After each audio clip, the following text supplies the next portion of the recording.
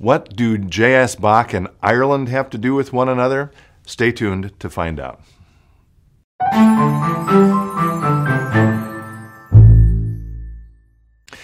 Hello, friends. Pastor Tim Westermeyer here, Senior Pastor of St. Philip the Deacon in the western suburbs of Minneapolis. I have a couple of seemingly unrelated things on my mind today that I want to try to connect in this episode. The first is that the day we are taping this is Monday, March 21st, which, depending on how you count it, is considered by many people to be the birthday of Johann Sebastian Bach. Little tangent, because the calendar changed in Europe from the Julian calendar to the Gregorian calendar, which is maybe a subject for an entirely other episode. It kind of complicates how people record his birthday. Some people think it's March 21st. Some people think it's March 31st. If you have strong feelings about that, I would invite your comments below. In any case, because some people think it's March 21st and that's the day we're taping this, I am thinking about Johann Sebastian Bach, who is, I think it's fair to say, the preeminent Lutheran musician. Forget about Lutheran, he's one of the preeminent musicians of all time, but he does happen to be part of our Lutheran tradition. And so I've got that on my mind. And then also I have on my mind a fact, a data point that came up after worship yesterday. So we, of course, live stream our services. We've been doing that for many, many years, but have sort of done that more extensively since COVID. And after worship, our tech team said, we had someone worshiping with us today from Ireland, which maybe that's happened before, but it's a little bit unusual. So that got me thinking about the way that technology has changed how we think of who our audience is. A church 20 years ago, of course, the audience was the people in the pews. Today, both in our worship life and in other aspects of our life, the audience is a lot more fluid. In this podcast or these episodes, for example, I have built relationships with people around the world, from Japan, from Australia, from Canada, from around the States.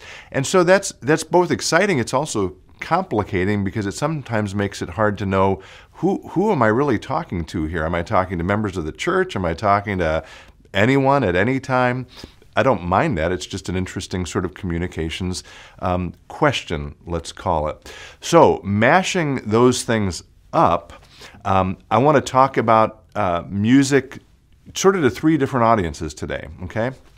Broadly, and I sort of already hinted at this, to anyone listening to this at any time in the future or as this is being published, I would just say if you're curious about what the Lutheran tradition means, it means lots of things, but one of the things it means is a celebration of the arts and particularly maybe a celebration of music. Again, Bach is a great example of that, and our namesake, Martin Luther, once said, "Music is a fair and glorious gift of God." That's a truth about our Lutheran tradition for all space and all time. So that's a broad message to anyone.